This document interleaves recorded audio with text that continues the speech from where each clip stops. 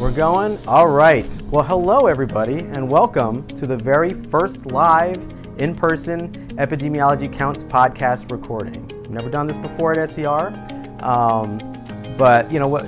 This is totally different from what we usually do with our Epi Counts podcast. I don't know if any of you have listened to it. You've all listened to it, of course. Every episode, yeah. There will be a quiz. There'll be a quiz on episode 33. But for the first time ever, the hosts and guests of this podcast episode are all in the same room. We're all here together in Portland, Oregon for the 2023 Annual Society for Epidemiologic Research SER Conference, as you all know, and everyone who's listening now knows. Yeah! Awesome. And we thought it would be a fun experience to record an episode live and give our listeners a little taste of what happens when you get a bunch of epidemiologists in the same room talking about what really matters to us. I was going to try to do some kind of real world thing there, but there's a real world session actually, so they kind of stole my thunder on that. But anyways, so I'm one of the hosts of the Epi Counts podcast, Brian James from Rush University Medical Center in Chicago. And my co-host Ghassan Hamra unfortunately could not make it to Portland this year, but I'm delighted to be joined by the hosts of SER's other official podcast, Serious Epi. We have Matt Fox from Boston University. Say hello, Matt. We do this for all the podcasts. We need an audience. I just want to say, I think it's so great that thousands of people who try There's out. thousands of people in this auditorium. This is crazy. And we also have Haley Bannock from the University of Toronto.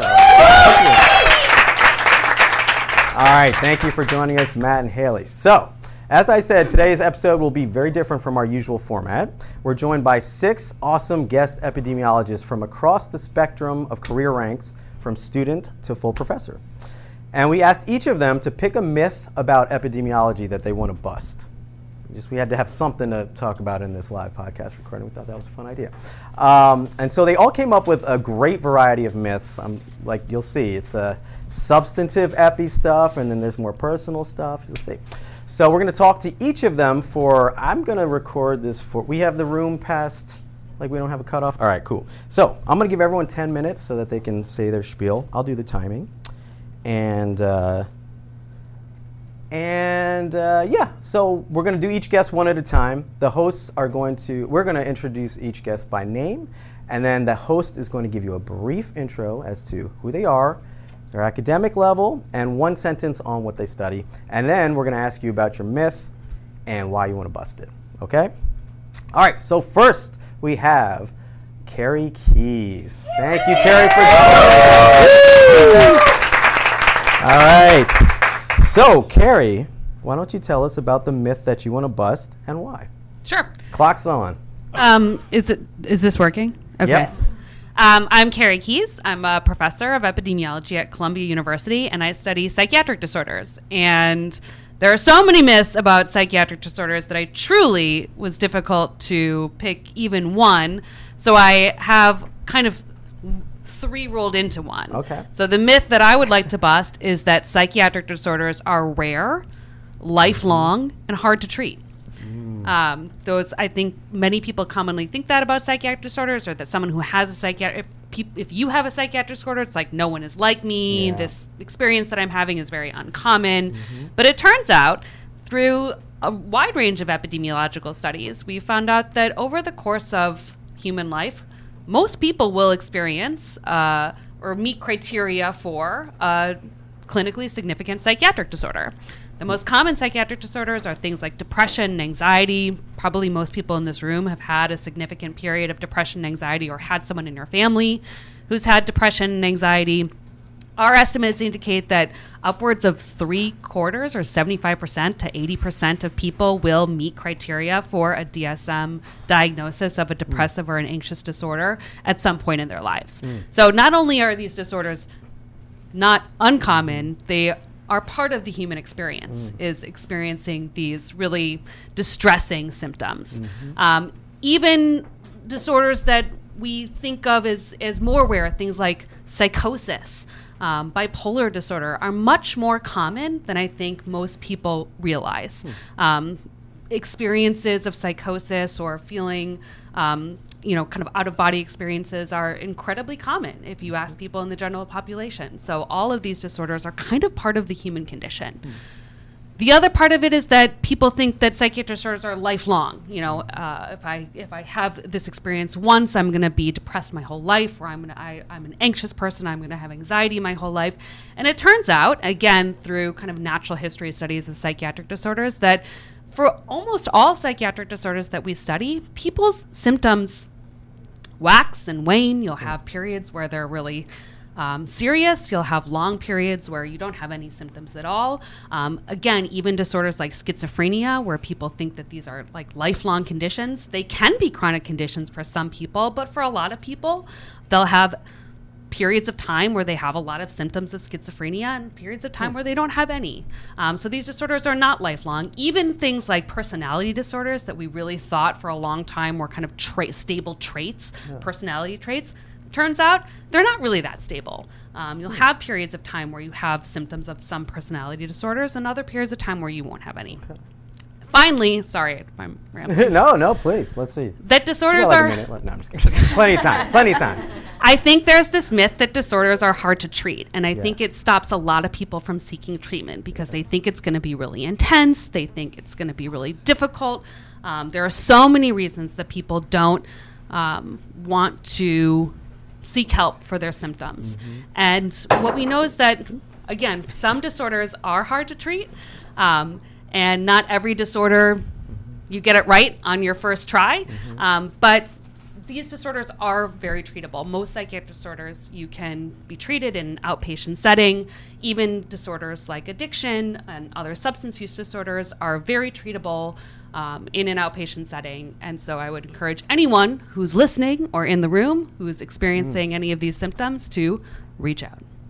Yeah, these are great. And so can I ask, why do you think this myth persists then? I think there's a lot of stigma about having thoughts, feelings, and behaviors that people they think are perceived as deviant or outside the norm. The kind of the definition of these disorders, that I think people think that, like, if I admit that I'm experiencing these symptoms, people will think differently of me. They'll think less of me. I'll be embarrassed to tell people that I'm having these symptoms. And I think people don't realize how common it is. And if they realized how common it was, there would be less embarrassment about saying I'm really struggling right now. And so I think stigma is probably a big reason. And then my other question is, have you seen any change in this myth over time? It feels to me like we are getting better at talking about mental health, but there's only been so much improvement. So I'm just curious your experience, whether you've seen any change in this. There have been, I'll speak to the empiric data as an epidemiologist. I mean, why not? There have, if you must. Why not? If you must. There have been changes in rates of treatment utilization for common disorders like depression and anxiety, and a lot of that, or at least there's some evidence to suggest that some of that is attributable to direct-to-consumer advertising from companies that profit off of your mental health. When we actually have done studies of people's attitudes towards people with mental health disorders across a wide range of disorders, these disorders still are incredibly stigmatized. There have been some improvements, especially for common disorders, but not as much as I think people might think. I think people have, again, maybe this is myth within a myth, but I think there's some people think like, oh, it's okay now to talk about mental health, or, like it's okay for people to talk about depression. Most people, when you ask them on general population surveys if they want to date someone with depression, if they want someone with depression in their families, there still is a lot of desire for social distance for people with psychiatric disorders, and I think that still resonates in the general population. I guess my question, a question on your myth and the terminology you're using. So you use the phrase psychiatric disorders, which is not psychiatric diseases. And I wonder what the terminology disorders, where does that come from, and how does it fit within this idea of Such a good question. And I mean, honestly, that is, I think, one of somewhat of a unique feature of psychiatric epidemiology is that really from the origins of the field, there's been so much debate about what a psychiatric disorder is, how it's defined, what the definition between normal and abnormal human behavior is. And I think if you asked 100 psychiatric epidemiologists, they would define disorder in different ways. Generally, we think of it as thoughts, feelings, and behaviors for which there's some internal dysfunction that causes disruption in social functioning, or in other domains as well. But it's the idea that there's binary categories of thoughts, feelings, and behaviors that if you experience, a symptom constellation, have a disorder versus you don't have a disorder. We know that not to be true. We know that our thoughts, feelings, and behavior exist on a spectrum, a dimension, and that it can really fluctuate even day to day. And so I think even the term psychiatric disorder is itself a little bit problematic. So good question. My question is, so I buy all of those myths need to be busted, but here's the follow-up question to the treatable points. Are they able to be successfully treated? So I worry as someone who suffers from anxiety. I'm destigmatizing it right here on the podcast, everybody. Welcome. That, I do get treated for it, and that's good, but I wouldn't say it's gone away by any means. No. And I do sometimes feel anxious, no pun intended, that I'm like, is this going to be with me forever, like you were saying with the second myth? Even though I'm treating this and it's gotten better, there's still bouts that I have. Sure. And I'm like, is this ever going to just go away? Yeah. So probably not. Yeah. Probably. Right. I mean, Haley's shaking her head for those who cannot see. Speaking of destigmatizing, I'm also getting treated for anxiety and having. Well, 75% of the people in this room probably are. There you go. But no, I don't think it goes away. But I will let Carrie answer with the more academic answer. Treat us right here. No, this is not intended as actually for medical advice. And if you are feeling symptoms, go speak to someone who knows what they're talking about. Not fair. Yes. I mean, I think this is another myth within the myth, and some of it is perpetuated by, again, a for-profit pharmaceutical company that wants to profit off your mental health. This idea that, with the right treatment that your symptoms will go away. Actually, what we know from decades of meta-analyses of things like SSRIs and SNRIs, that the effect sizes are actually quite small. So managing our mental health, all of it, whether you're high on an anxiety scale, you're high on an externalizing disorder scale, which is my particular flavor, or whatever your flavor is, it's not going to be a one size, I take a pill or I see a therapist and then it's done. It's kind of a lifelong process of learning how to love yourself and engage with the world and find, people and communities that really engage you as a whole person. Wow. What a great, I think that's probably where we should end this with 15 seconds. Thank you. Exactly 10 minutes. Thank you so much. Terrific. Thank you. Thank you so much, Carrie. That was such a great way to start this off. Next, we have Peter Tennant. Step up to the mic. Can I take your chair? Yes. Welcome, Peter. Oh, all right. Welcome, Peter. Tell us a little bit about yourself, where you're at, your... Hello, I am Peter Tennant. I'm an associate professor of something called health data science, whatever that means. Really at epidemiology. And my interest broadly is in causal inference methods, but I also take a personal interest in historical aspects of epidemiology. So that's a clue as to the myth that I'm going to talk about. Exactly. I love it. So we have a historical epi-myth that needs to be busted. So hit us. What's your myth? So my myth, I think, is one of the greatest stories ever told, which is the story surrounding the 1854 cholera outbreak around Soho in London. And in particular, the actions and of Jon Snow. And probably everyone listening to this podcast has some idea of this story. Not the Game of Thrones Jon Snow. Yeah, not the great. He wasn't. I don't think he was around in 1854. Yes. But no, this was the Jon Snow who became known. Although his obituary doesn't mention cholera at all, but he became known really for connecting water and cholera. And I'll tell the myth, because the myth is the sort of the story that most people know, which is that there was this horrible outbreak of cholera around this broad street that had a water pump in the middle. and he races to the scene of this outbreak. And depending on the version that you hear and whether you've watched the YouTube video of Snow, the story, then he goes around knocking on doors and works out where everyone's dying, plots them on a map, realizes they're all around this water pump in the middle. We've got to do something about this. And again, depending on the version you've heard, he either goes and has a chat to the local parish councillors and says, we've got to do something about this. They don't do anything. He comes in the night, smashes the water pump. This is a better version than I've heard. We need you to tell this version. Is he wearing a cape? And let's not bust this is the YouTube version. Yeah, okay. Was Liam Neeson playing Jon Snow in this? Yes. He has a particular set of this particular. Yes. Of course, there are milder versions that are closer to the truth. But most elements of that story are wrong. The final point I should say, of course, he removes the handle, he saves the day, ends the outbreak, and it's considered sort of one of these greatest lessons in public health action.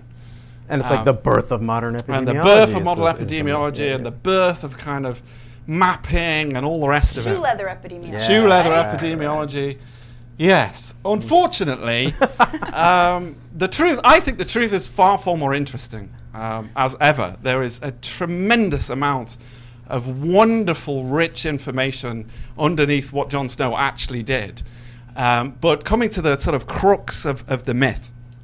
So first of all, the map. He did not draw the map live. Oh. Okay, this is a bit disappointing. As soon as the outbreak happened, he was already conducting.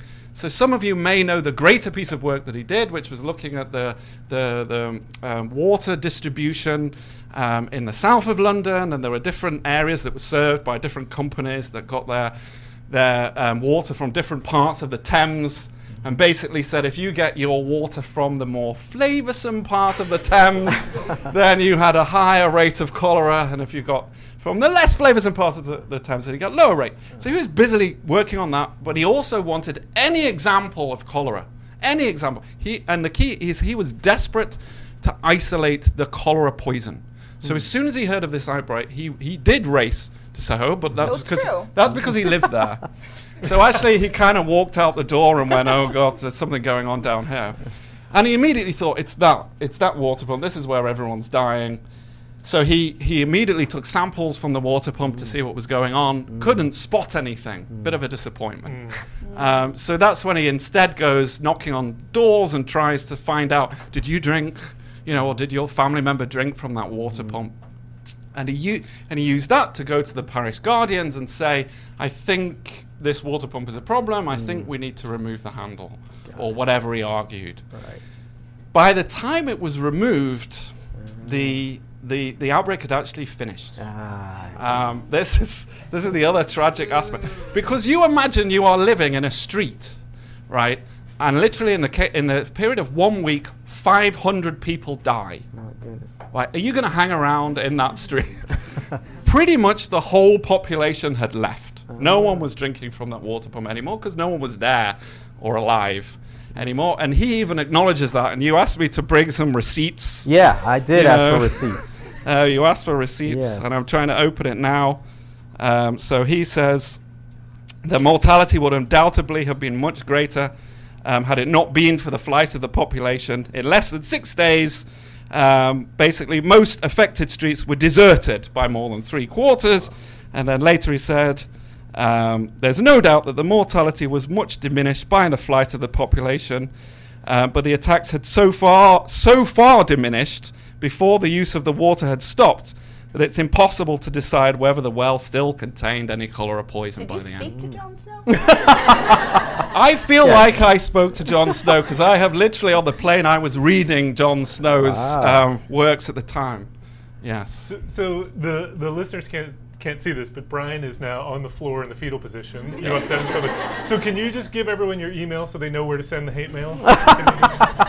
I might give that one a pass. Okay, I think, fair actually. enough, fair I think it's Brian.James.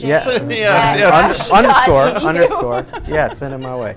Yeah, particularly for those of us who trained at Hopkins, this is really touching striking a chord. Raw nerve. This was our hero, you know. So can I ask how many of you in the audience have been to see the pump handle in London? Yeah, look at this. Yeah. All the pumps It's like without the Mecca handle. for epidemiology. Yeah. And then how many of you went to the pub next door? Yep. Yeah, Okay. okay. So clearly this is, For those of you at How home, many pretty much only everyone's went to the raising their pub? hands. Yeah. What's that? Only went to the pub? Sorry. I went straight to the There's pub. actually a fantastic place, chocolate shop next to the pump handle. You got to go there. Oh, I don't At know least if I want to that's- have that was- chocolate episode next to the sponsored by cholera. No, but that was how I tricked my kids into going to see the pump. Oh, okay. So if you go to London, you have to go to the pump. Right. What you may decide to do is also explain to the proprietor, actually, the removal of the pump handle If anyone's giving a tour, you should step in. probably didn't end the outbreak. Yeah, right. That's That's exactly how what often that have you done sounds this? like when Yeah. It is. That was a perfect impression of me. So in summary, he was kind of right. It's just his action, it was bureaucracy. If he had just rushed and actually chopped that thing down like the story says he does, he probably could have ended it before. Well, 500 probably, people yeah. died. Yeah, well, very so, probably.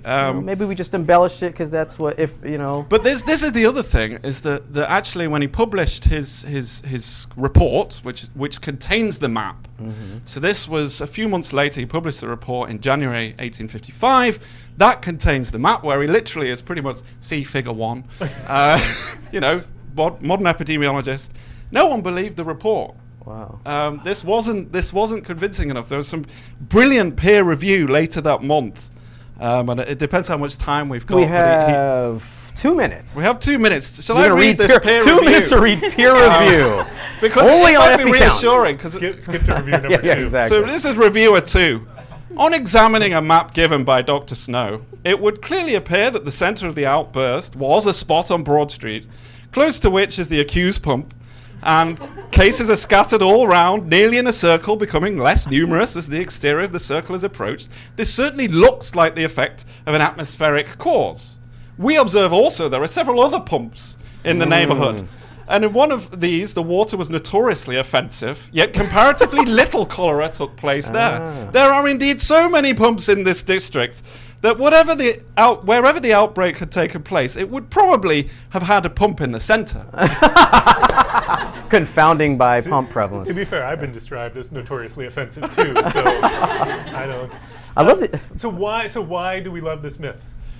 I don't know. I've I been know. reading. I I've know. been reading this Because we're heroes. I've been Come reading on. this, and I've been take wondering this where from us. these myths have come from, why they've become so commonly accepted. And I do think it's just a nice story of someone who I read to be a scientist, really interested in trying to demonstrate that cholera is transmitted by water, but he does this thing that really catches on in our memory of he acts. The act. You know, of and then you removing- think The hero. and, that, and Yes, he the becomes the hero. hero. Yes. And so we want that heroic king in the story. north. We don't Yes. want that. Well, actually, this is just one of 9 case studies that he presents in his review. Oh. No one was particularly enamored by it until there was later work by the lesser known Reverend Henry Whitehead, who actually does the investigation and works out who the index case was, works out how the leaking had got into the water supply. It wasn't until these secondary bit part players come in that we've all forgotten in time that the actual real convincing evidence came in. But yeah, we just want a hero. Yeah, we want a Yeah. hero. Who doesn't want a hero? Oh, there it is. Oh, the last thing I want to say is I think it's hilarious he had to create a map when there were like 500 deaths. I know. Like, I don't think you really need a map when like 500 people are dying around a circle. You know, I probably could have created that map. Data visualization. Yeah, is I guess so. important. Yes, fair enough. Fair enough. Oof, If that was only a it was good that one. easy for. That was great. was a good Thank one. you Thank so you, much, Peter. Peter. Wow. Wow. These are awesome so far. Okay, next we have Lindsay Russo. Welcome. Welcome, Lindsay. All right. I got shut out of my computer here, but that's okay.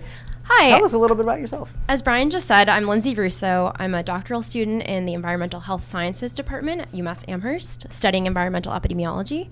And particularly, I'm looking at ambient air pollution and semen quality in my research right now. And I wanted to thank all of you, Brian, Matt, and Haley, for the opportunity to be part of this Epi Counts podcast. So I've had a lot of time between epi sessions or SER sessions, and I've been working on this project on the side. It's a research study, and I was just wondering, would any of you want to join my study? Yes. Where's the do you wanna consent? hear- I need to read the consent form. Do you want to hear about it first? Or can you just say No, I'm in. Yeah. Okay. Sounds good. Sure. Well, I'm trying to work Let's do with the resources that we have. We have a fitness center. I'm interested in physical activity as Okay. one of my other exposures I'm interested in. Okay, so Matt's wearing sneakers. I'm good. Oh, true. okay, so I just need you to come in every day for the rest of SER, fill out questionnaires, and run on a treadmill. Fair. Sure. We as the research team will take care of the pace of the workout by controlling the dials, so no need to worry about that. Oh. Fair. All we I ask, might have some worry. Yeah. Yeah, exactly. just gonna get through the consent form. Okay. All right, okay. Sure. Yeah. Don't ask any questions. Okay, sorry. All we That's ask fine. is that you raise your hand if you're noticing any kind of severe shortness of breath or dizziness. But please just don't raise it too high because it might mess up the results of the study. Other than that, we'll assume you're having fun and doing great.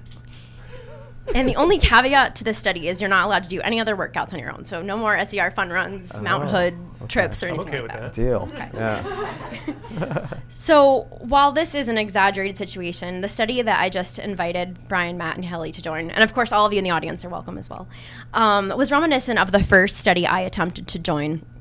I think I was a junior in college and was looking for an opportunity to learn more about research. As a participant or as a? Yeah, Oh, okay. yeah. I was really busy as a student on the track team and with my major, and so I thought it would be cool to just be part of a study and observe it from that end. But the study I attempted to join gave me a bit of a jaded picture of small studies. With that said, the myth that I would like to bust today is that small studies are not worth conducting. Okay. Got it. False. All Big right. false. So, as I recall with this study, I don't know if we were paid anything. It wasn't really much help. But instead of running on a treadmill, I was just being asked to walk, and there was some kind of metronome that was like telling us what pace to go. But as I mentioned, I was part of the university track team at UMass Amherst at the same time, and they were telling me not to do any other workouts. I could only do their walking workouts for, I think, 4 weeks, and there's no way I could skip our team practices during that time. But more than anything, it felt a little bit invasive because I just don't really like to be told what type of workouts not to do. Really? Yeah, I'm like, sign me on. I don't have to work out. Sure. Okay. So, yeah, a little bit of a fanatic with workouts. So while a fascinating learning opportunity, getting to study visits across campus UMass Amherst is pretty big. Just felt like an inconvenience. And they put the transfer students like at the top of the hill, and it's like a 25-minute walk. It's too much. So it was at that point that I crossed kinesiology off my list of potential careers. So I would be curious to hear from other SER members who have participated in studies themselves about their first impressions and experiences of those of those studies. So moving past that experience, I took a position. Wait, time out though. Sure. Was that a small study? I don't even know how many people were in it, but it had to be like 14 Okay. or less. Okay. Why 14? It's just a number that kind of pops in my head. It was in a basement. I just don't think there were a lot of people that wanted to be part She of wasn't this. the investigator, Haley. She was a Sorry, I participant. just Yeah, saw it's 1400. vague. I've been to a lot of research day presentations on the kinesiology studies. It's usually an N of 30 or less. That's all I'm saying. All right. But you're going to show us why that's important, right? I Yeah, think? yeah, Okay. definitely. Go for it. Okay. all right. Okay, we're getting there. Okay, so next I want to move on to an experience that I had working as a research coordinator at the Department of Veterans Affairs, or VA, in West Haven, Connecticut, prior to embarking on my journey as a doctoral student. So in that position, I was exposed to plenty of information circulating about a recent pilot study that had been performed looking at smoking cessation counseling in veterans. And so there was only a sample size, I know for sure, I checked the paper. There were 7 participants in that study. And that pilot study provided such valuable information about the feasibility of a large comparative effectiveness trial that we were planning to do of smoking cessation counseling for veterans with chronic pain that we were about to undertake. And I wasn't part of the pilot study myself, but a lot of the research coordinators had been part of it and the physicians on the study. And so it really helped with the logistics of our day-to-day as research coordinators. So, for example, we sent the participants packages of the materials that they would need to be part of the study. And one of the kind of side questions we asked about was how many steps the veterans were taking per week. So they were asked to track their own steps, and we gave them pedometers. And I know that we sent them instructions that were pretty clear, but A lot of the participants were older, and we probably should have done a better job of preparing the materials. And so when they got the pedometers, there was, a bit of confusion with setting up the pedometers to be able to use them. And so we got a lot of phone calls, and it was really difficult to explain and get the pedometer to actually work on the other side of things. I don't know. But anyway, we decided to program the pedometers in advance and send them that way going forward. That was something that was learned from the pilot study. And it really helped quite a lot because that was actually, I would say, the part that the participants mentioned that they liked the most was tracking their steps. But taking that little step that we learned from that very small study to help out with the preparation for them was helpful. Another thing in that study was we took saliva samples for cotinine measurements of smoking. Even if you're exposed to secondhand smoke, that can show up in your saliva samples. I took the test on myself, and unfortunately in the VA, smoking was allowed at the time, or even around the buildings, and you can actually see some measures of that. And we had in advance, there was a connection, kind of collaboration idea with the clinic downstairs that when we had participants that needed to have the saliva samples taken, we could use a room to be able to take those samples. And when it actually came time to do that, the clinic was totally, they were not ready to be able to accommodate us. Understandably, clinics can get really busy, but that was something we needed to make sure we had ironed out in advance, because it's certainly not something you'd want to do out in public or anything like that. The participants deserve their space to have. I want to make sure we have time to ask you questions about this. So okay. Are you finished with the? Because we got some probing questions. Yeah, go for it. You can take a break. Okay, cool. Okay. My question for you is, based on all of your experience, sounds like a very cool study that you were part of. But what is the reason that couldn't have all been done with a larger sample? What is it about your myth that you want to bust is that small samples are not worth it, right? So. What is it about that experience that said it was the N of 7 that made it special? Like, why couldn't that have been an N of 700 doing all the saliva collection, the pedometers, all of that? So what's the myth here that we're because we followed the participants forward in time, and it was sort of a rolling recruitment, we were able to do this much more efficiently with 7 participants to be able to get through multiple visits and have data to report back. And so are you saying that we should always be doing pilot studies before we do larger studies, or are you saying that we can draw sweeping conclusions from studies of 7 people? Yeah, exactly. As I seem to read in the New York Times all the time. I mean, I don't think that we can draw any statistical conclusions from that. It was more just a logistics type of situation. Okay. Can we do this randomized control trial of hundreds of participants that will take a lot of time and burden on the team as well as the participants? Yeah. Well, that's an important message. Yeah, I think they're so valuable, small studies, especially as a pilot study for a larger. And on a pragmatic level, it's much easier to get $5,000 or $10,000 to do a pilot study, a seed funding grant, an internal grant, something like that, and use that as a springboard. Right. So, for a larger study. That's exactly So I think it's actually essential to have small studies. So yeah, I definitely would bust through that myth. Here's my follow-up philosophical question. Sure. If we all accept that small studies are worth it, do we think that they fall within the realm of epidemiology? Yes. Okay, so elaborate. Yeah, Haley. Elaborate. I'm not saying I think the answer is no. I would just probe. There's nothing about epidemiology that is connected to the size of your. I have a mic. Sorry. But do you I think that's a myth. I think that is a commonly held myth about epidemiology that we have. We only fall into large studies. Yeah, that we're population based, so we have to have these large. We value studies with these huge ends. The sample sizes are the ones that matter. I'm agreeing that there's a lot of value in small. There's two separate things there, right? Yeah. So.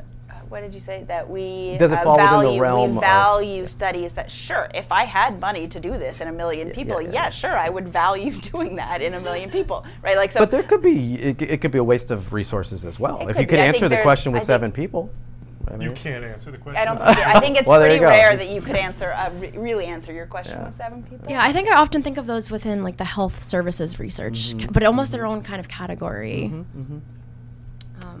If we have time, I'll get into the last Sure. Let's see. We have 20 seconds. Oh, no. All right. That was a long anecdote about your research. Okay, I'll skip my last study. We can I told you 10 minutes was going to go fast. A future podcast. Yes, future podcast. But lastly, I just wanted to say, if anyone is still interested in my treadmill study, please call, text, knock on my door. We probably still need you. All right. Thank you, Lindsay. Thank you. That was great. Oh, yeah, that's it. Thank you so much. All right, next we have, actually, we're going to do Ari next, if that's okay, and then we're going to do Marcia. Okay. Yes. Come on in, Ari. You don't need to move chairs. You can just come sit here. What's he doing? No, Ari, you're up here. Don't leave. Welcome. Please come, step up, sit down. Sure. You're in the. I can feel Ari's stress. Yeah, the anxiety level just I right. deal with my anxiety by just sweating profusely. Me too. Speaking to the microphone, please, Ari. Okay. Sure. Ari Nandy, please introduce yourself. Hi, Ari Nandy. I'm an epidemiologist at McGill University. Been there for 13 years. Wow, really? Yeah. Thanks. Yeah, you I just was there rose when his you started. anxiety. I just felt You're that sweating. old? It just accelerated. Thanks, Haley. Yeah. Well, that means, anyways, keep going. It means that Yeah, we're both, keep going. we're not both.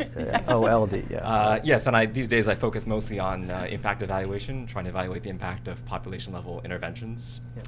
So hence I thought this myth would be relevant to my area, which is the myth being that policymakers will follow the science or follow the science.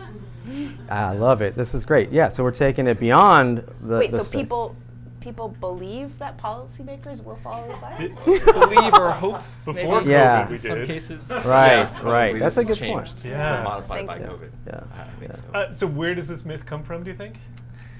I think because it's like just a nice thought to have. Like we've got like idealized models of evidence-based policymaking that like there's a DAG with an arrow from like your paper to policy change, and I think we're probably taught that in many cases. And to give you a little bit of a historical perspective, I mean, Peter's not going to be like 175 years with a personal conversation with Jon Snow, but thinking 10 to 20 years ago, Yep. Oftentimes, the output of our research would be a peer-reviewed publication with some reference to policy at the end. Thinking 10 years ago, I'm thinking back to the Sandra Glea, former SCR president's paper in AJE on a call for a more consequentialist epidemiology, which was trying to motivate us to ask more policy-relevant questions. And I think we've done that over time. And I think, in 2014, the next year, Sam Harper and I, another colleague at McGill, we looked at the abstracts from SCR from the previous 4 years, and we classified only about less than 7% of papers as being kind of falling within that category of consequentialist research. So having a direct policy implication by evaluating a policy reform or a potential reform through, say, like mathematical modeling or agent-based modeling or something like that. So very low percentage. I bet if we redid that now, it would be higher, maybe like 8%. You're so optimistic. 8%. Thank you. This was the hopeful part of my myth busting, right? Was that we've made some progress, I think, in that regard. But to Matt's question, I think it's that kind of call for consequentialism, I think, is still predicated on this assumption that when we create it, it will be taken up. Yes. We build it, they will come. Yes, exactly. But so how much of this is all? It seems to me there's another piece to this, which is we can do epidemiology that is of policy relevance that is consequence, but just because you do a study, even if you find the absolute right answer, does not immediately tell you what the policy implication is. Because, like, you could do the study of does eating Pop Rocks and Coke lead to Mikey dying? Presumably, people know Who's that. Mikey? Yeah, Okay. What? Poor No, Mikey. Nobody knows that one but me. No. Okay. Okay. Okay. But that doesn't necessarily mean we therefore should go out and ban eating Pop Rocks and Coke because people like eating Pop Rocks and Coke, right? So, doesn't epidemiology alone doesn't tell us what to do, and that seems to be a part of this. Yeah, I think there's the middle ground there, right? Like I think I definitely see your point that there's many more factors that go into that decision, right? Besides just the scientific evidence. Yep. I think I have a quote from Jenny Lewis, the public policy professor, not the singer. Yeah, I was Brian. like, portions I knew for that's Fox. where your mind was going. Yeah, okay. But she said something to the Rilo effect Kiley, that's her, yeah. Oh, Isn't that Jenny okay. Lewis? Anyway, sorry. No. Go ahead. Yeah, it is. Thank you. All right, that's why we have an audience here. Continuing the All right. trend of obscure references. Got it? It's a different podcast. Okay, right? sorry. It's my other But she said podcast. something to the effect that evidence-based policy is a technocratic wish in a political world or something like that. So we kind of have this hope that what we create will give the best possible, most rigorous evidence to policymakers, and that's going to inform their decision. But like you said, there's many other things that go into that process, including political factors as well. But I still think that we're not quite doing our job. Like we might be asking more policy relevant questions now, but I think we're still not going that additional step to seeing how far it can go. I don't know. Is it my job to do that? That's the question. I know that's a whole other myth that I think we could talk about, but I don't think it is. I don't think I'm trained for that either. We're definitely not trained for it. I think that's part of the issue, actually. Yes. So to counter this, Haley, and I think I share this perspective in many ways as a chronic sweater who doesn't really want to speak to people. That, like, I just want to publish my paper and get it over with. But actually, to take it even a step lower, like in many ways, our papers don't even have an influence in the scientific community, right? So only about a third of paper, let's say not only, but about a third of papers in, say, social and kind of biomedical sciences are never cited at all. That's so depressing. And among papers, I feel a lot better about my papers. well, A third. like, humanities, it's about like I just get 70%. one or two. Oh, So wow. you should feel good. Okay, good. Yeah. Wow. But even among those papers that are citing you, most of those people citing you haven't actually read your paper. Oh. Or interesting. they're saying that you're wrong. Yeah. Oh. Or it's your best friend. And I'm citing a paper here. Or it's you. Without having, I haven't fully read the paper that Not said that you this. do that, but- Matt. Not that you We'll do another podcast on MP Fox, H-index MP inflation. Fox, MP Yes. Fox. Okay. So there's that. Like, I think even within our own scientific world, a lot of our papers are not really influential. That influential. Yeah. And I think for sure in the policy world, that's the case. Yeah.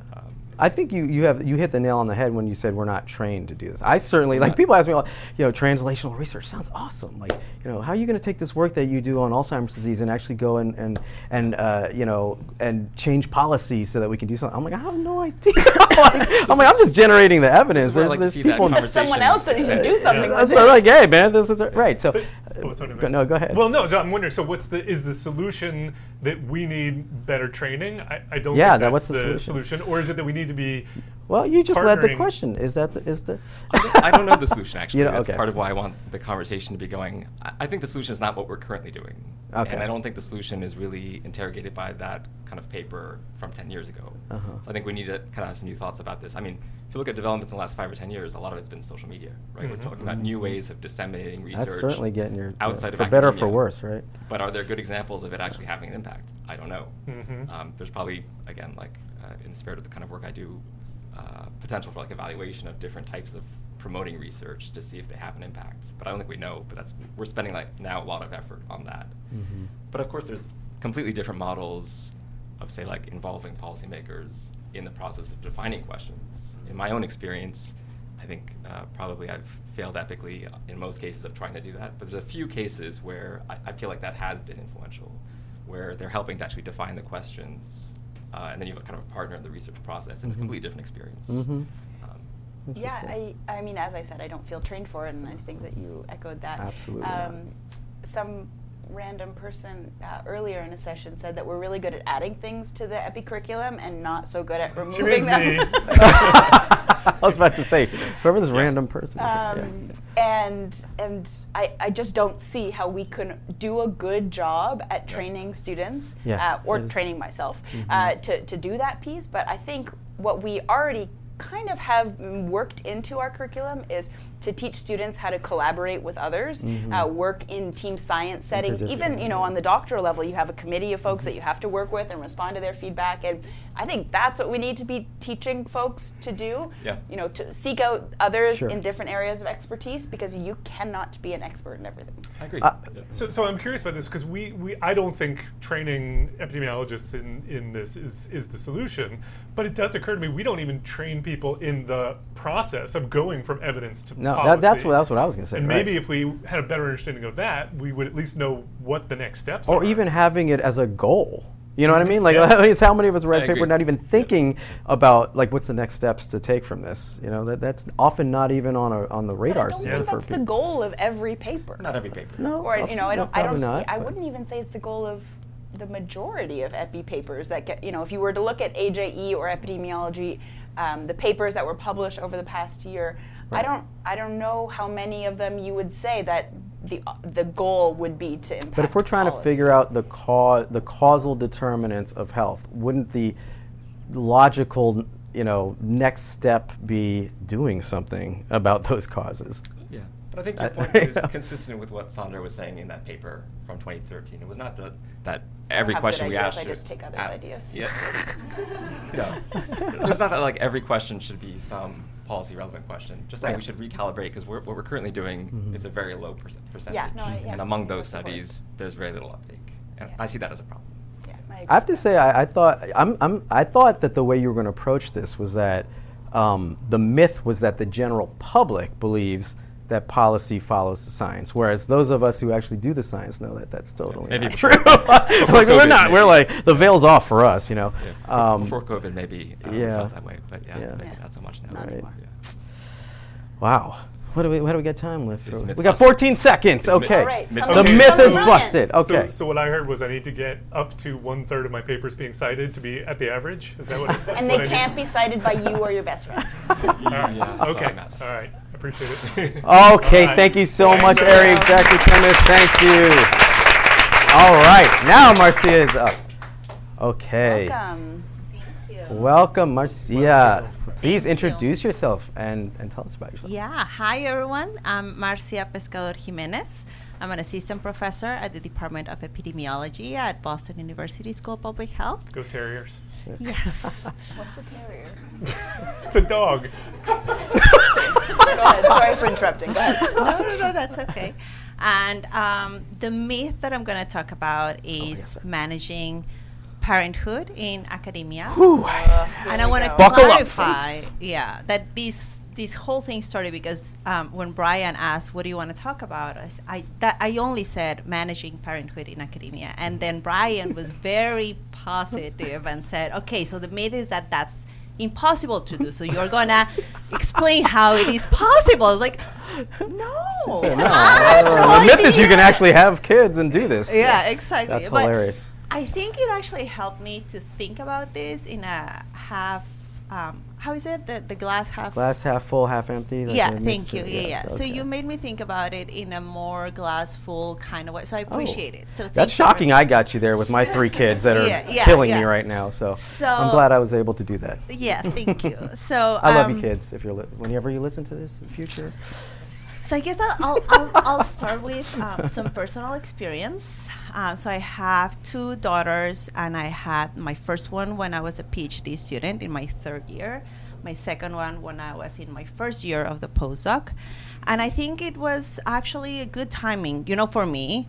I was not having classes anymore during my PhD, so I was able to, be okay at home with my kiddo. And during the 1st year of my postdoc, I was not, actively writing grants, etc.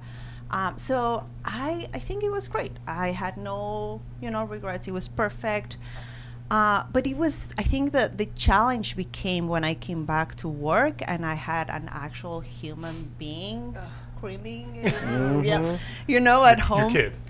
Yeah, right. checking. Yeah. My research assistant. And then. Right. So I guess that's where everything kind of fell through for me. Pumping was something I was not expecting would take that long. I thought I would be coming back to work and actually completely be fully back.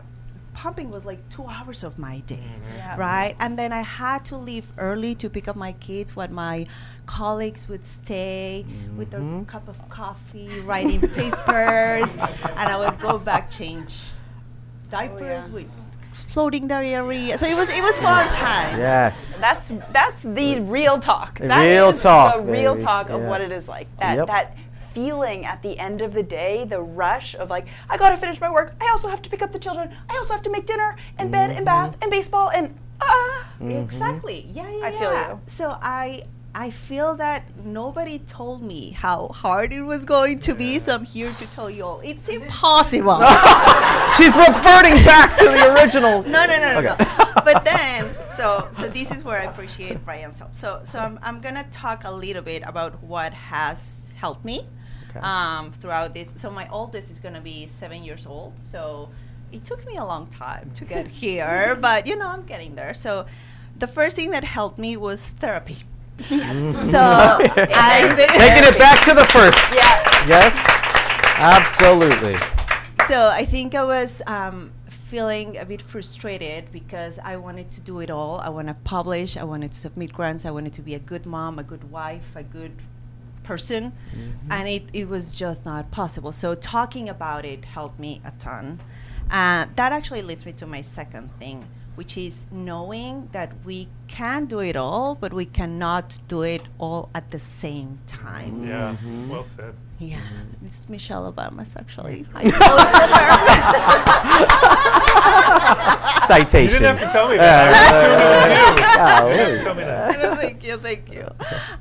The third thing that I want to talk about is talking to your partner.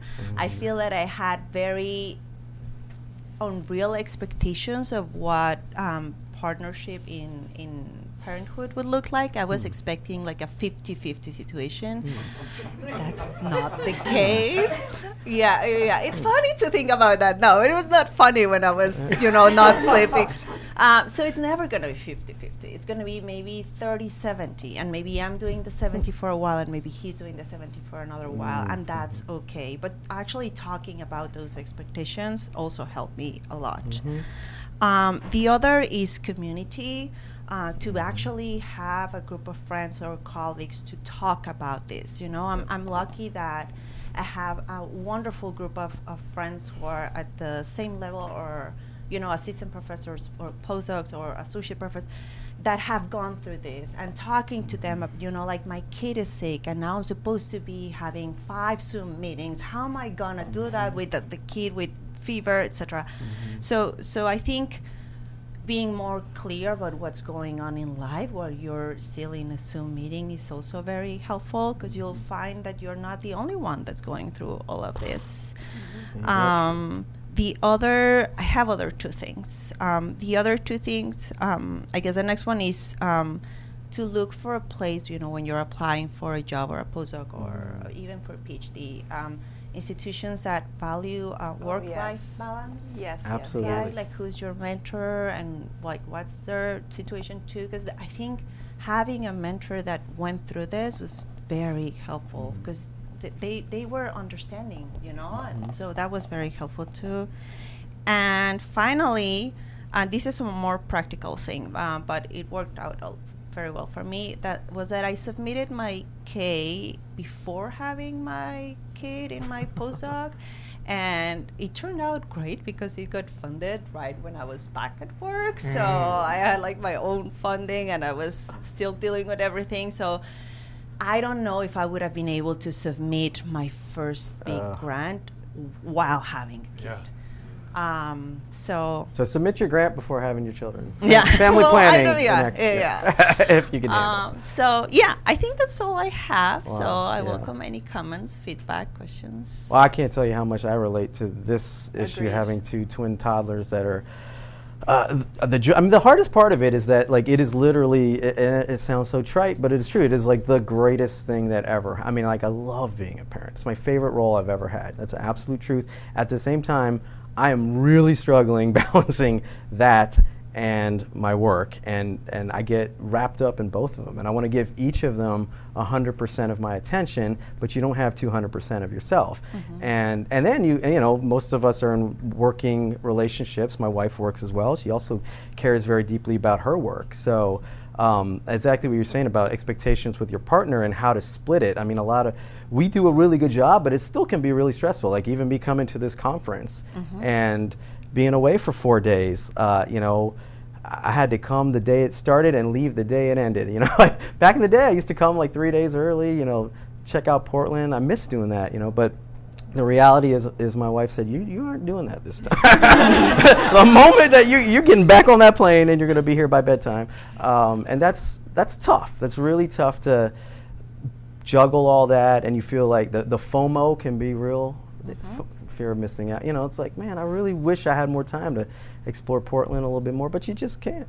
And I don't know. That's for me, I think the hardest part is the sacrifice of something has to go, right? So if you're going to work hard and you're going to parent hard and enjoy both of those, the thing that goes is any me time, right? You don't have any time to do anything for yourself. That's out the window, and that's really hard to handle. And it's also So give us not advice on healthy. how to do that. Yeah, I guess that's the other thing that I think I did completely wrong. I forgot about me time, and for the longest time, I recently started doing it again. So now, Lisa Butner, actually, you helped me a lot for that. Yes. So thank you. Yeah. So. Oh, sorry. I was going to say about therapy, which I can't speak highly enough. But I remember when my kids were little, I was in a session and she said, "Well, what are your hobbies? What do you do?" And I literally had no answer. Just blank. I was like, "Well, I work and then I take care of the kids." A hobby? Like there's no. that But exists. then you have to find ways to integrate that stuff because otherwise, you just I couldn't do it without finding small slices of me time amidst the chaos. Yeah, and you're also happier, Yeah. right? So you do your work happier, you parent happier. So it's just better for everyone involved. Do you think that expectations around work-life balance are getting any better or worse? Or the same, I guess? I don't know, to be honest with you, because I've also been through different institutions, so I don't know how, and I guess the expectations on my work were different because I was at different stages, so I don't know how to answer that question. Yeah, fair enough. Yeah. I think there was some greater understanding that people have lives outside of work during COVID. When a kid would wander into a Zoom meeting or a pet's barking in the background, like it became. It was always there. People always had families and always had lives, but it was really at the forefront during COVID. And so I think that maybe that helped the conversation move in a more positive direction. That 10 minutes went extremely So fast. fast. You have a final Nope, question? Nope. Wow, thank you so much. you. What a great topic. We got to continue that conversation. No, do you want to have one of these? I wanted to be a little. Are you going to do the All little right, TED hold on. Talk action? No, I wanted Oh. to just be hands-free. But Here, take mine and then I can use the. Yeah, okay. We're going to swap mics. Next we have Lisa Bodner. And Let's edit this out. no, this is the reality of making a podcast. And actually, Lisa has some audio visual. There you go. Visual's not going to work very well. on a Yeah, podcast. we'll have It's to a just podcast, explain right? what I'm Audio saying. is yeah, fine. we'll get Yeah, there. yeah. Okay. But is there stuff for them to see? Yeah, it'll. When you I'll get there. I'll get Okay, there. all right. Lisa, please introduce yourself. Hi, I'm Lisa Bodner. I'm a professor of epidemiology at the University of Pittsburgh, and I study nutrition and pregnancy. And I have a little podcast that's called Shiny Epi People. Thank you. Yeah. It has 80,000 downloads. Whatever. Hey! Big deal. Whatever. It's little. What, in it's total? little. Or? Jeez. Yeah, so. I'm going to quit podcasting now. Okay, so what's your myth that you are going to bust? My myth is that epidemiologists are boring. And I. False. I feel So, like I am. Well, some of us. so I know that, we're running a little late on time. Oh, right. So I didn't even if start the there timer because you last is one. one thing, one piece of evidence that I could show you. Oh, gosh. And I know that this is. Wait a second. Wait a second. This is an audio medium. I understand that. But I think even the audio will help, but for other folks. Who's in this video? Yeah, I was going to say, did we consent to Everyone this? is nervous. Yeah. Sweaty palms. Hold on.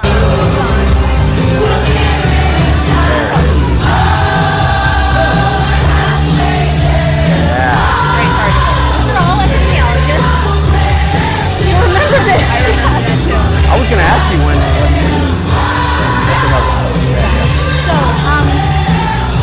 This was at SER in Minneapolis in 2019, when all those folks in the room had PhDs. They were not boring. I don't think.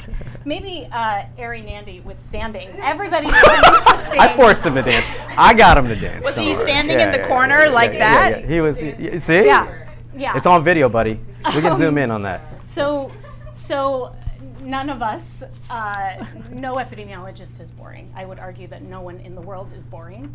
Matt, you're not. You're not boring. That's false. I think that boring is not exactly the right word I would use. For me? Or You're for us? Definitely. We're weird, not so much boring. Okay. I'll take it. I'll take it. I would say that there's sort of 3 domains kind of that I think there's a myth about us. One is that I think we're robots and epidemiology is our identity. And I don't think that that's true at all. And so as I go through these 3 things, I'm going to give you some evidence. And despite the fact that this might sound like this is a biased sample, in my experience, I really think that these are generalizable. So I don't know if you guys know some of these folks. They were all on my podcast, but Lauren McCullough, she buys and develops real estate for mostly low-income neighborhoods, like a real deal. She really does this. AJ Adkins Jackson is a phenomenal performer and actually talked about leaving epidemiology and performing on Broadway. Wow. Roland Thorpe is a foodie. Yeah, Roland. Ken Rothman is sales. Wait, what? Oh, he's sales. Sales, I'm sorry, sales in a sales. I'm like, he's in sales? Like, that's pretty boring. He's got to sell the textbook. Sorry, He's got to salesman, sell modern epi. Okay, fair enough. That's true. Good point. He's sales on the Charles, Yeah. right? On the Charles Okay, River in Boston. Tim Lash performs in a band. I mean, I could go on and on with examples. So we do way more than epidemiology. And then that relates to the second component, I think, which is that we're not fun. That video, I think, gave some example of the fact that we are fun folks. But we know that on the podcast, John Pamplin shared that he was on an award-winning step team when he was in college, step dance team. I think step team is how he calls it. Brandon Marshall, you guys might know, like 9 million R01s. He snowboards, he shreds on a snowboard, his words. Leslie McClure, she's a phenomenal epidemiologist and biostatistician at Drexel, the chair of that department, and she can burp on command. If you guys know Hoda Abdelmajid, she has 12 billion funny stories about things that she has engaged in. Listen to her show. Her episode. You will laugh and laugh and laugh.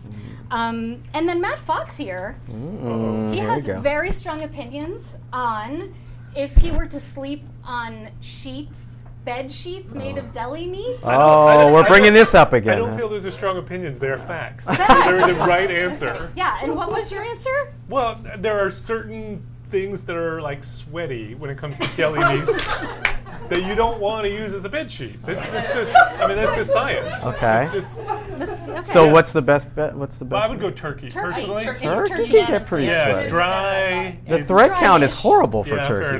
Fair enough. Anyways. Swiss? Breathes, but it gets sweaty. Yes, cheese gets Yeah. sweaty. But that's what the holes are Salami for. gets Yes, salami, greasy, you Greasy, wake you up. don't Oh my God, this podcast is getting away from us. All right. No. Okay, so the last kind of component of this is that that we are not emotional beings, that we go through life being successful and have no barriers in front of us, and that perpetuates because that's what we show of ourselves. We come to this conference and look like we're totally put together. And I'm barely hanging on. A few examples of that. Will Goodell, who's here at this meeting, has talked about challenges with his experience as an LGBTQ faculty. Nur Zinamar has talked about feeling insecure and unwelcome as a Muslim American in academia. Bill Miller, who a lot of you guys know, has talked really openly about having imposter syndrome, which you think is bananas because like the he president. is Of our society. yeah. And having ADHD. Whitney Robinson, most of you guys know Whitney. She has talked very openly about how hard she finds it to raise a son to become a strong, sensitive, and safe Black man, to raise a son to be in our country. So we are not any of those. We're not unemotional. We're not unfun. We're not boring. We're just like everybody else. Yeah. Go us.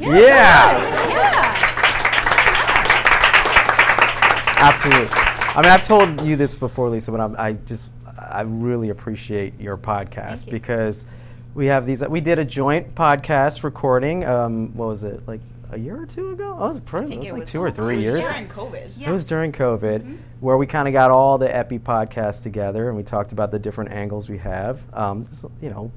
And what sticks out is like really different is Lisa's, because she's like, let's take the actual people that are doing this work and talk to them and about them and with them as the actual human beings that they are. And I have to say, this myth got busted for me. I mean, I never thought we were boring. I just didn't think we would be that exciting on a podcast format. Here I am hosting a podcast, but I mean, every time I listen to your guests, I learn something I had no idea about, and we all have something like that, So and really I think cool. that being able to identify with one another is really what I've gotten out of this, and what a lot of people have gotten out of this is like, I'm not alone in my feelings of whatever X, Y, or Z struggles and successes too, and kind of overcoming problems. So that's something that I've gotten out of it, is that we have so many similarities, even though we're very different. We have so much in common. What else? So when is the next episode coming out? So it's been a year since I've put out episodes, but if you've never listened or you want to listen again, there are something like 60 plus episodes out there. So there's a lot of content. I'm looking for someone to pay for my shows so that I can have more time to focus on the interviews and less on the editing. You put a lot of editing work into it. It's a lot of editing. Epi Count's barely edited, I have to say. We just like, whatever you say, it's on tape. If you make a mistake, we'll go back, cut a few things, but So I don't know. Hearing from folks who are interested in the show certainly helps get me motivated again. Send messages encouraging more episodes. We need more. Because we need that. We need that. We need more of that. And we need more, people who are talking about what epidemiologists are really like. Because I learned things about people on your podcast, people that I knew but didn't know. Yeah, that's what I mean. Bad about them. Right. Yeah, and so it's really fun, and I hope that you will do more of those. Thank you. Okay. And we need more Bodner parties. I know. I mean, we got to do that again. Yeah, cool. I want to. Do we have time for? Yeah. What's our time at? We got a minute. Let's do it. This is the last one. I want to add on to your myth, which is that epidemiologists are like a super hyper competitive, not communal group of people. I think that's a myth that needs to be busted, especially for the junior folks, the trainees, the students that are here. Everyone is so welcoming and friendly, and I know it's really hard to start those conversations and to approach someone in that way, but everyone is so helpful. You see someone, you've read their work 100 times, and you see them in person and want to work with them. This is a group of people that I think that's related to humanizing them, is that people are really nice at this meeting. That is so true. I think that this myth that we're Not Carrie. She's scowling in the corner, please. Police. Yeah. Jokes, just joking. Yeah, just especially to her, and especially to Ari. Yeah. Loves talking to people. Everyone approach Ari after this. Come up with questions for Ari. He's gone. So thank you for all that you've done to humanize our group, because I think it's really important work.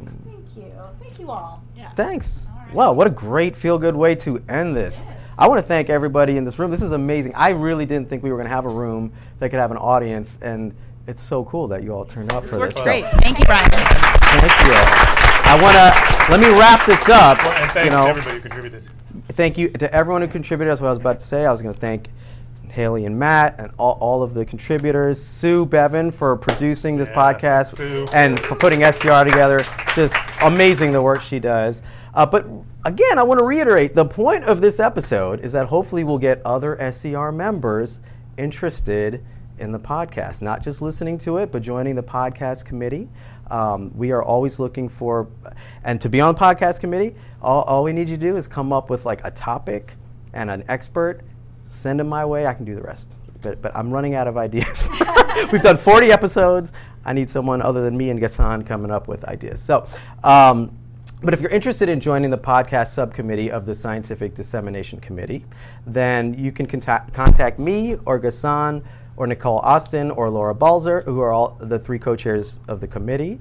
You can find their contact info on the committee webpage of the SCR website. You can also, as I always say, find awesome learning materials, seminars, and activities on epiresearch.org.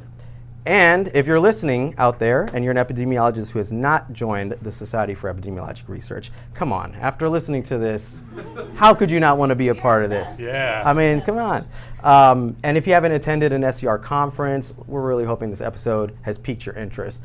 And the final quick statement I always have to make is that the views expressed in this podcast by both the hosts and any of our guests, especially Erin Nandy, are ours and their views alone and do not necessarily represent the views or opinions of the Society for Epidemiologic Research. So thank you all so much for listening. We'll be back with another of our normal format EpiCounts episodes soon. Thanks.